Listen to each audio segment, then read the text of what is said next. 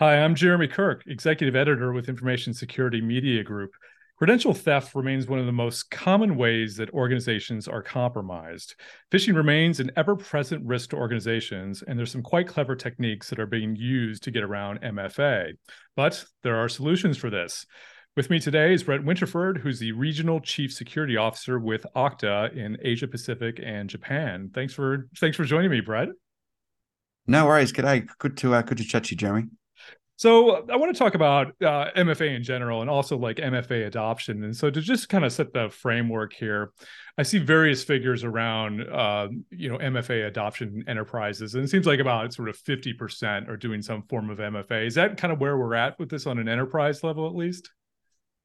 50% probably sounds like a reasonable proxy because it varies pretty wildly between platforms. Obviously, if you're Salesforce.com, for example, they're mandating MFA, so you're going to be 100%.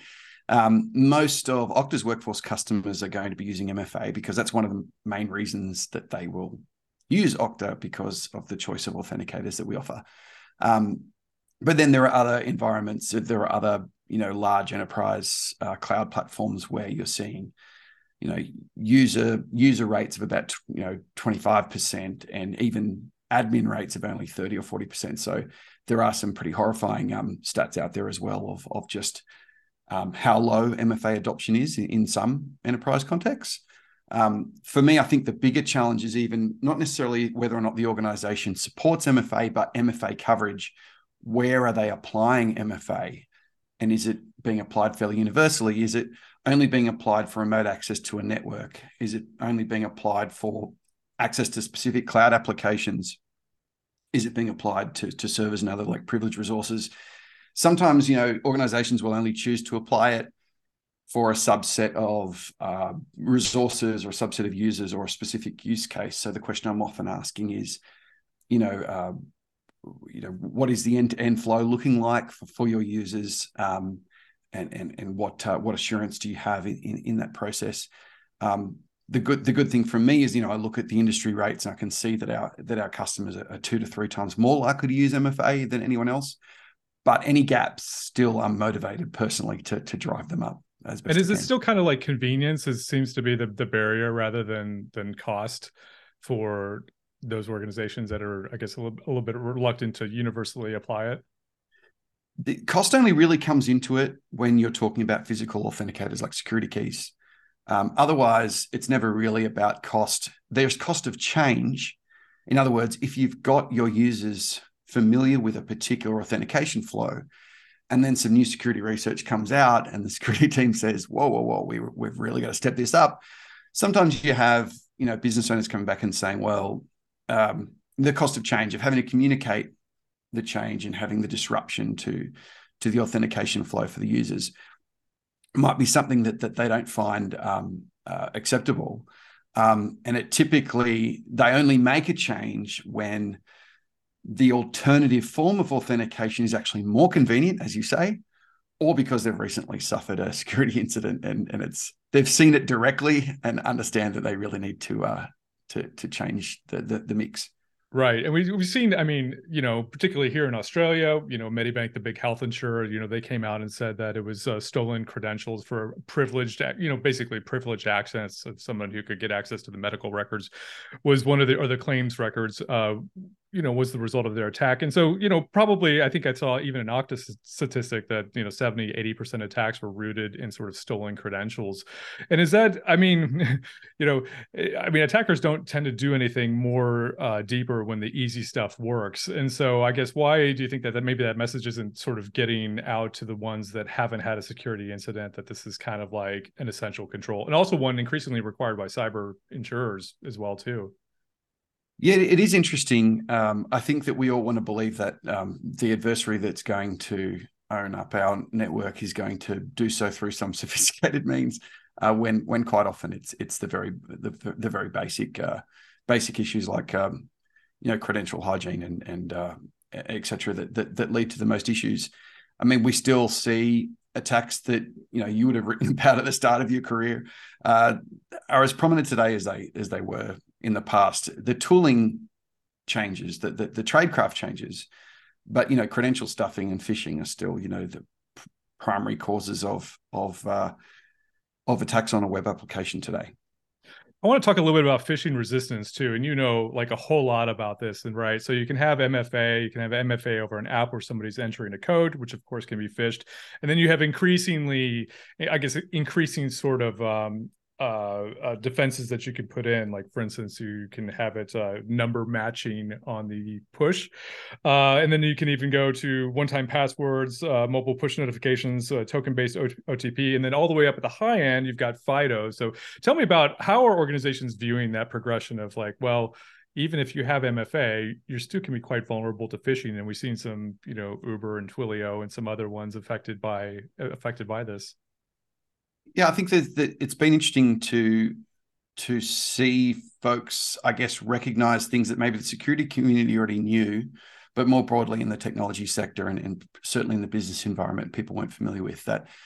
While the threat posed by phishing has evolved quite substantially over the past 5 years, we shouldn't assume that our attackers are making use only of static credential phishing kits that capture a username and password. Obviously, that's not where modern phishing kits end.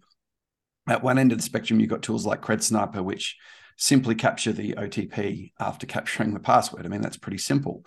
And the real magic for a lot of these tools is how quickly they can pipe those stolen credentials and OTP off to some external service where the attacker can make use of it within the validity of the OTP. And I forget which attack was it that the credentials were going to Telegram instantly, and then they were scooped up by the attackers there. Yep, the Scatterswine attacks that we wrote about. Yep, they were, and that's a pretty common thing, right? Write a phishing kit that then just pipes out the stolen credentials and OTPs to a Telegram channel. Pretty popular. Or you've got the OTP interception bots that basically authenticate on the user's behalf immediately.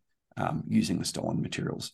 These are simple kits, but they're pretty effective at scale. And then obviously the more advanced, again, not really that advanced in that they've been around since 2017, but the real-time adversary in the middle phishing kits are being used far more often these days in our experience. Over 50% of the phishing kits that we detect proactively on behalf of our customers are using those tools now. So that's a huge leap on a couple of years ago. And those are capturing cookies. Let's talk a little bit about that, right? Because they're actually logging you in. There's a phishing site that's logging you in to the legitimate service, like looking like, but it is sitting in the middle. And then when it's coming back with the session token, grabbing that session token and then able to use that at least for the life of the token. Is that how? Exactly, for the life of the token and for whatever resources that user is authenticated to. So basically, the attacker gets to assume the same session as the legitimate user, and the legitimate user is probably less likely to be aware that they've been phished, because instead of being dropped off at an unauthenticated page, they continue to use the service authenticated. Like, hey, I'm fine. I just logged in, right? So how do you when you're defending against that? I just had a question about like the token. So if the token's been snatched by somebody who shouldn't have it, can you detect that on your service, and how do you go about doing that? I mean, obviously you might have the legitimate user logged in then, and then you have an attacker logged in too. So that would be is that a discrepancy that can be? It's not detected? A discrepancy, because for all IDPs, session concurrency and session roaming are expected behaviors, right? Like I can log in to multiple devices via an IDP. I'm logged in right now from my mobile device and from my laptop. In our case, there are certain signals every time you authenticate to a new application from the Okta dashboard that will obviously detect the fact that it's a new device, new IP, et cetera, or a velocity challenge, something like that. So as long as you're evaluating policy for every resource that's accessed, you can limit the blast radius of the damage, but it's not necessarily going to stop the adversary from getting to that dashboard in the first place. From right. Like you say, the only thing that's going to stop them really from authenticating, it is the legitimate user that is authenticating. The only thing that's going to stop them in the first place is a phishing resistant authenticator. That's where it has to be stopped. And this is where it's going. This is really exciting because not only is this good for enterprises, but it's going to come down into the sort of consumer level as well. I think I saw something today that it was, I believe it was 1Password had set up a demo to basically a passwordless authentication. I mean, it's a very sort of rigged demo that they have, but they wanted to show consumers how basically going from your fingerprint to a web service can be seamless, right? It's authenticated because you are who you are, you have what you have. Which is really quite exciting. And Okta's done a lot of work in this space too. I mean, tell me about your FIDO authenticators, and are you seeing uptake with that in spite of these in light of these cookie catching cookie catchers and things like that? Well, definitely, there's been a pretty marked increase in interest in phishing resistant authenticators lately, not just because of these phishing kits, but also because of malware. Obviously, the top 20 malware strains, listed by CISA for last year, all of those had modules capable of extracting session cookies from an infected device. And not only that, but also then when they sell those cookies, they're often selling them with a browser plugin that mimics the configuration of the device that it was stolen from. So right, clever, really quite simple, but very effective. You think about Redline Stealer, Raccoon Stealer, some of this kind of generic info stealer malware that's now offered as a service to less sophisticated actors. That's probably where the majority of the action is, and then real-time phishing kits alongside it. What we've been trying to push, I guess, for the last few years has been obviously FIDO authenticators. So roaming authenticators in the first instance, security keys. And we have a number of customers, particularly those kind of born in the cloud Silicon Valley companies that we serve, that are wall-to-wall security keys, right? They use nothing but. And that's a pretty big logistical challenge in terms of enrollment and factor verification and that kind of thing. But there are case studies out there. There are companies that have done it. They don't tend to be companies with deep tech legacy to deal with, though. Yeah, Cloudflare, because Cloudflare, when that happened to Twilio, Cloudflare said that it deployed those keys, and that largely would stop them from having any other issues. Exactly. Yep. And in the last few years as well, platform-based authenticators, so WebAuthn, but using the built-in secure enclave and your biometric checks and your devices. That's been a lot. That's been amazing for a lot of enterprise because, of course, now they don't have to worry about the expense and the logistics of physical security keys. But it did have a few issues, challenges in the sense that you had to have each user enroll the authenticator on a per OS per browser basis. So from the same device, if I use a different browser, I'd have to re-enroll the WebAuthn authenticator for that browser. Right. It's that specific. Right? That's a bit. Which for us is fine for a user that knows what they're doing, but for the average person out there in the world, it might be a little bit tricky. That's what Passkeys is all about, trying to solve in a consumer context. What we did was focus on, okay, what are the needs that our enterprise customers have? Well, they want the security of physical security keys, but they want it to be something they can roll out really easily. They want it to be cross-platform. Doesn't matter what operating system, Windows, Mac, iOS, Android. They want it to be the same experience. They want to have easy enrollment and easy factor revocation, because that's the kind of process stuff that results in heaps of help desk tickets that you want to kind of cut down on. Yeah. So about 8 months ago, we pushed out something called FastPass. It is a FIDO-like experience. It's using the same principles. It's checking the origin of what you're authenticating to. It's device bound, right? So you just have to enroll the device. Yeah, cool. That's right. Endpoint agent, device bound. And it means that, my authentication flow is simply my device as an authenticator plus a biometric check. Obviously, the biometric data stored locally on my device. So my authentication process is a scan of my face or a swipe of my finger, and I'm in to very sensitive resources. And you're into an array of apps that has been brokered then by that interaction. Yeah. And the the beauty of that, I guess, is that, like I said, a lot of folks won't change to a stronger authenticator based only on a threat, as much as I'd like them to as a guy in the security team, right? Right. It needs to be the user experience that drives them to it, or they just won't do it. Yeah. So that's, yeah, we've had that available for about 8 months. I think we're doing about 4 million authentications a month so far, which is chicken feed in Okta terms, but the rate of growth is extreme, and every customer is requesting it. And this is for mostly cloud-based apps, right? Because I know that you wrote about last month also too that there's just a range of authentication scenarios right now, depending on if you're using on-premises stuff and legacy things. Tell me a little bit about those sort of complications. It can still be used for, we have various agents that can allow you to use an Okta sign-in for remote access to a Windows device, or we can kind of plumb back into the legacy from a cloud IDP, but yeah, that is a challenge for a lot of organizations where they have I guess a history of systems that basically require passwords and aren't SAML or OpenID Connect compatible. So that's where we have to go in and roll in access gateways that can basically perform that translation function. So there's a lot of there's a lot more work involved with depending on the age of the applications and the infrastructure you have in your environment. But these phishing-resistant authenticators can still be used at the front door for sure. And so, you wrote in a blog post recently too that there was a window that if you're using FastPass and somebody ends up like an attempted phishing attack, your logs get like a high fidelity signal, and I didn't completely understand like how that. So you can get some visibility into a live phishing campaign then.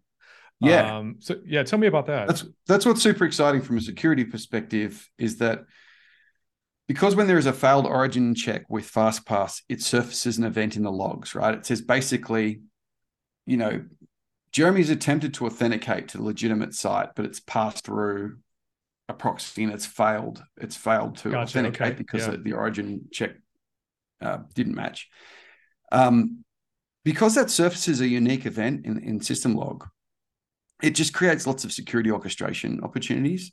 And the point I was trying to make with that blog post is, usually when a threat actor comes after your organization, they're not coming after you in ones or twos all the time. They're quite often scraping what data they can find about your organization using commercial aggregation services or leak sites or the like. So they might come after hundreds of your staff or dozens of your staff. And they'll time it, of course, that they'll be sending out those lures seconds before the phishing site goes live. So legally, a takedown can only take effect once the site goes live. So they're buying them, they buy themselves the maximum number of minutes they can to make that campaign effective. Yeah. Now, if you are using FastPass and you have one of these detections against one of your users that's passwordless, then that's really powerful, because in a lot of organizations, most organizations now are still only have a subset of their users passwordless. They're introducing new groups of users as they onboard new staff. They have a different bootstrap authenticator than a password, and they're in a group that doesn't require a password and hopefully never will. Those folks, if there is a detection there, well, it basically tells you we're under attack. And the adversary doesn't necessarily know which of your users is using a phishing-resistant authenticator and which is not. Oh, right. So right, yeah. It's creating an opportunity for you to say, so I wrote a basic workflow that took that event and said, check whether any other user in the last few hours has authenticated via that same infrastructure. Because if they have, using authenticators that could be phished, then we need to quickly revoke that session, potentially reset the user's password, block future requests via that infrastructure. So, and have you been able to write that workflow? And that's the way it would work. It would go, yeah. Okay, well, it basically means that your users with phishing resistant authenticators are kind of like a canary for everyone else. Is that exactly? Yeah, we know we're under attack, and you can write these automated, orchestration events. And a mutual friend of ours I was talking through with it the other day said, "Oh God, as a security person, the thought of taking your automated actions where you're immediately revoking sessions and resetting passwords gives me the heebie-jeebies a bit. As much as I agree with that, if you can get enough confidence, like in these kind of detections, it's not particularly problematic for a user to revoke their sessions, right? And your colleague, was he worried about, or she, were they worried about false positives then, where somebody's going to what if there are false positives and you're revoking sessions and resetting passwords? And I get that for resetting passwords, but for revoking sessions, we do it all the time. Sure. Inside Okta, we revoke user sessions because the risk signal gets to a point where it's like, you don't want to manually investigate all of those. Just sign the user out. They'll sign back in. If they're the legitimate user, they'll sign back in. That's the kind of world we're moving to, because obviously when an adversary steals a session, it's a time-based piece of access that they've got, right? And if the legitimate user logs out of that session, or if an administrator logs them out, they've lost their access. So with that in mind, it's really not that hard. It gives you a lot more flexibility as a responder to say, well, when a risk signal reaches a certain level for any given session, we drop the session and the user has to re-authenticate. And hey, this is what we were promised, SOAR, right? This is SOAR in action, isn't it? Why is everybody's like, oh, I don't know about that? But well, this is kind of SOAR, but from the Okta platform. You could just as easily pipe that event to a SOAR and take in a whole bunch of other contexts from endpoint and network, and that way your false positive checks are even going to be more. You're going to be off even more confident. So it's something that we can do just using workflows, our kind of no-code automation tool within Okta. But it was really only a proof of concept for me to show people, like, when you have phishing-resistant authenticators, it actually helps the other users that are not using phishing-resistant authenticators if you actually perform a bit of orchestration on that event. And so just a question of how you detect that proxy then. Are you detecting it because it's saying like, I'm an Okta identity window, but it's actually not, because you can see the IP behind it? Is that how that works? It's the same principle that FIDO authenticators work from, which is basically there's a cryptographic relationship between the legitimate origin and the authenticator. And when you put something in the middle between that, then it doesn't meet that check. That's just not it. Right. And that's why that's the feature of even like consumer password managers, is that it's not going to enter your password unless that is exactly the site. Yeah. And so once you get that, when you figure that proxy is malicious, then at that point, is that when you can do broader notification to the threat intelligence community too, and other lists and things like that? Absolutely. Assuming that it's something that isn't just targeted at you. I mean, if it's specifically targeted at your organization, you might want to perform a little analysis before you go sending that intelligence off to everyone else. But if it's something quite generic, then just let everyone know straight away. But yeah, we tend to find that these phishing sites don't have a long life, and are relatively targeted. At least I guess the ones that we see against our customers are relatively targeted. There are generic, kits that are themed around a specific web application, for which 90% of the world would use that web application. Well, yeah, that's something where the intelligence becomes super useful to everyone else straight away. But yeah, it'll depend on the circumstance. Yeah. I wanted to ask you about MFA fatigue too. Like MFA, push MFA without number challenge seems absolutely crazy to me now, just because of but it didn't 12 months ago, did it? But it didn't, and that's me. I guess that's kind of amazing too. It's like, well, okay, now we've got something. It's like, well, you still, it's something you have, right? It meets one of the sort of, I guess, tenets for like strong authentication. But now it seems really crazy that you could just get somebody really tired hitting that, and then you basically just need a credential pair to get in. I mean, is there widespread aware? Is that kind of a thing that people are sort of aware about now? And like, are people turning on, I guess, number challenge now after seeing what happened? I think number challenge is great, and I think that I'm really glad to see that Microsoft's making that the default at their end.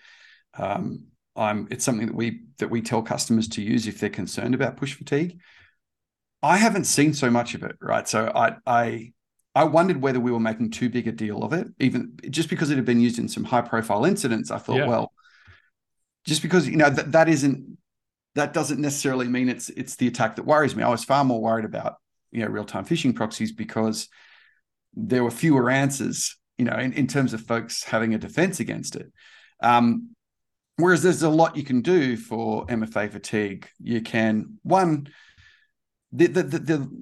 the range of available context in a push notification has improved over time.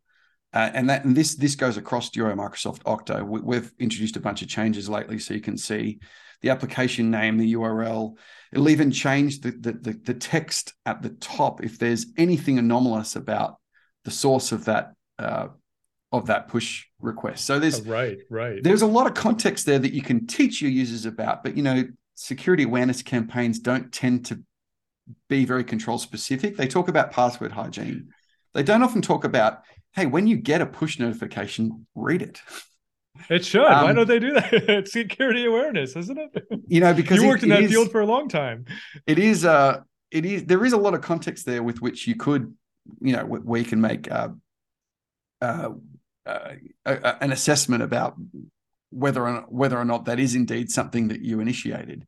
I actually was pretty surprised. Microsoft puts out this report called Digital Defense Report every year. I'm not sure if you've seen it, but I think it's a pretty good document, and I really applaud particularly their identity team for some of the stats that they put out. But they were saying that they're seeing something like 30,000 MFA fatigue attacks against Authenticator every month, which blew my mind, because that's compared to only about 1,000 real-time phishing kits. And at that scale, I can get why people are worried. But I guess we just weren't seeing it at that scale, so I wasn't as alert to it. I think that push with number challenge is great, but I also feel like you're only stemming one. You're addressing one form of bypass, of which there are a dozen. So why not just move to phishing resistant authenticators? Right. Yeah. Do you know what I mean? Like you can worry about that specific form of attack, as prolific as it sounds like it is. Mm-hmm. And as a temporary step, moving to push with number challenge is not a big deal. I mean, it's literally in the Okta console, it's a toggle, right? Yeah. But the message I really want everyone to be hearing is, well, don't just think about that form of MFA bypass. Think about all of them. And it's really not that bigger investment for attackers to move to real-time phishing proxies. So, go the whole way. If you're going to make a change, go the whole way. Yeah, right. Brett, I want to ask you as a final question a little bit about passkeys, which is kind of like the consumer sort of facing implementation of WebAuthn and FIDO. Tell me, where does that stand right now? What are we going to see in that area? It's going to be an absolute game changer for consumer access to applications, because if a company comes to me today and says, what's the strongest authentication I can provide for my users, my consumer users logging in, of course I'd like them to use WebAuthn, but it's fairly involved in terms of enrollment, and a lot of people just don't understand it. What Passkeys is going to deliver is an ability to have those your keys transferable between devices, and that's the key, right? So you can have security keys across your iCloud account, for example, or the Microsoft equivalent, and potentially with a little bit of work between those ecosystems, which is amazing in a consumer context, because you imagine you now have some security keys that you can use for just about any web service further down the track once this matures. And if I create it on my phone, that automatically means I can log in on the desktop as well. Exactly. That's the idea. That's the direction it's going now. It's very, very new. We're so excited from a CIAM, a customer identity perspective, about this. In the enterprise, it has some challenges, because a lot of folks want your authentication keys to be device bound in the enterprise. They don't necessarily want you to take the keys you use from a managed device and shift them across to an unmanaged device, right? Yes, yes. That changes the risk profile quite considerably. So there are some issues in enterprise adoption of this, which again is why we went out on our own to create FastPass as an enterprise alternative. But we think that on the consumer front, what this will do is change the mindset. It could be another one of those times in computing history where, again, the consumer experience is so much better than the workplace experience. Right, yeah. That really changes things. I'm sure you remember, like 10 or 15 years ago, my authentication experience outside of the workplace was so much better than inside. Yeah. And Okta was probably the first time where I was like, hey, wait a second, now I hate using my password manager in the consumer context because I hate passwords and I don't want to use them and I don't have to use them at work.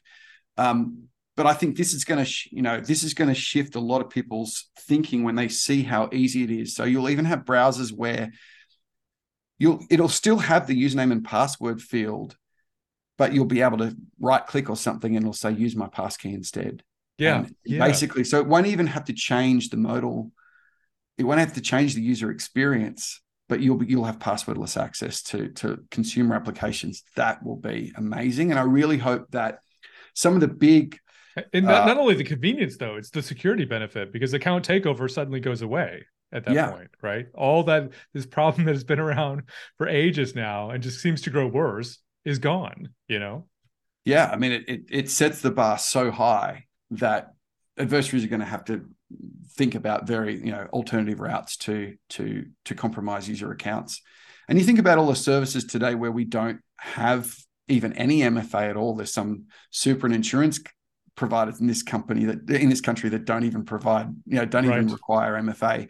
Yeah. And I find that unbelievable. Well, they're going to have a path to providing secure, very, very secure forms of authentication. And then I think about, digital citizen identity and that kind of thing, using things like passkeys. I think it's if we're reviewing, as we are in many states and territories at the moment, how we do digital identification, I think that looking at things like passkeys, supporting something like passkeys is super important.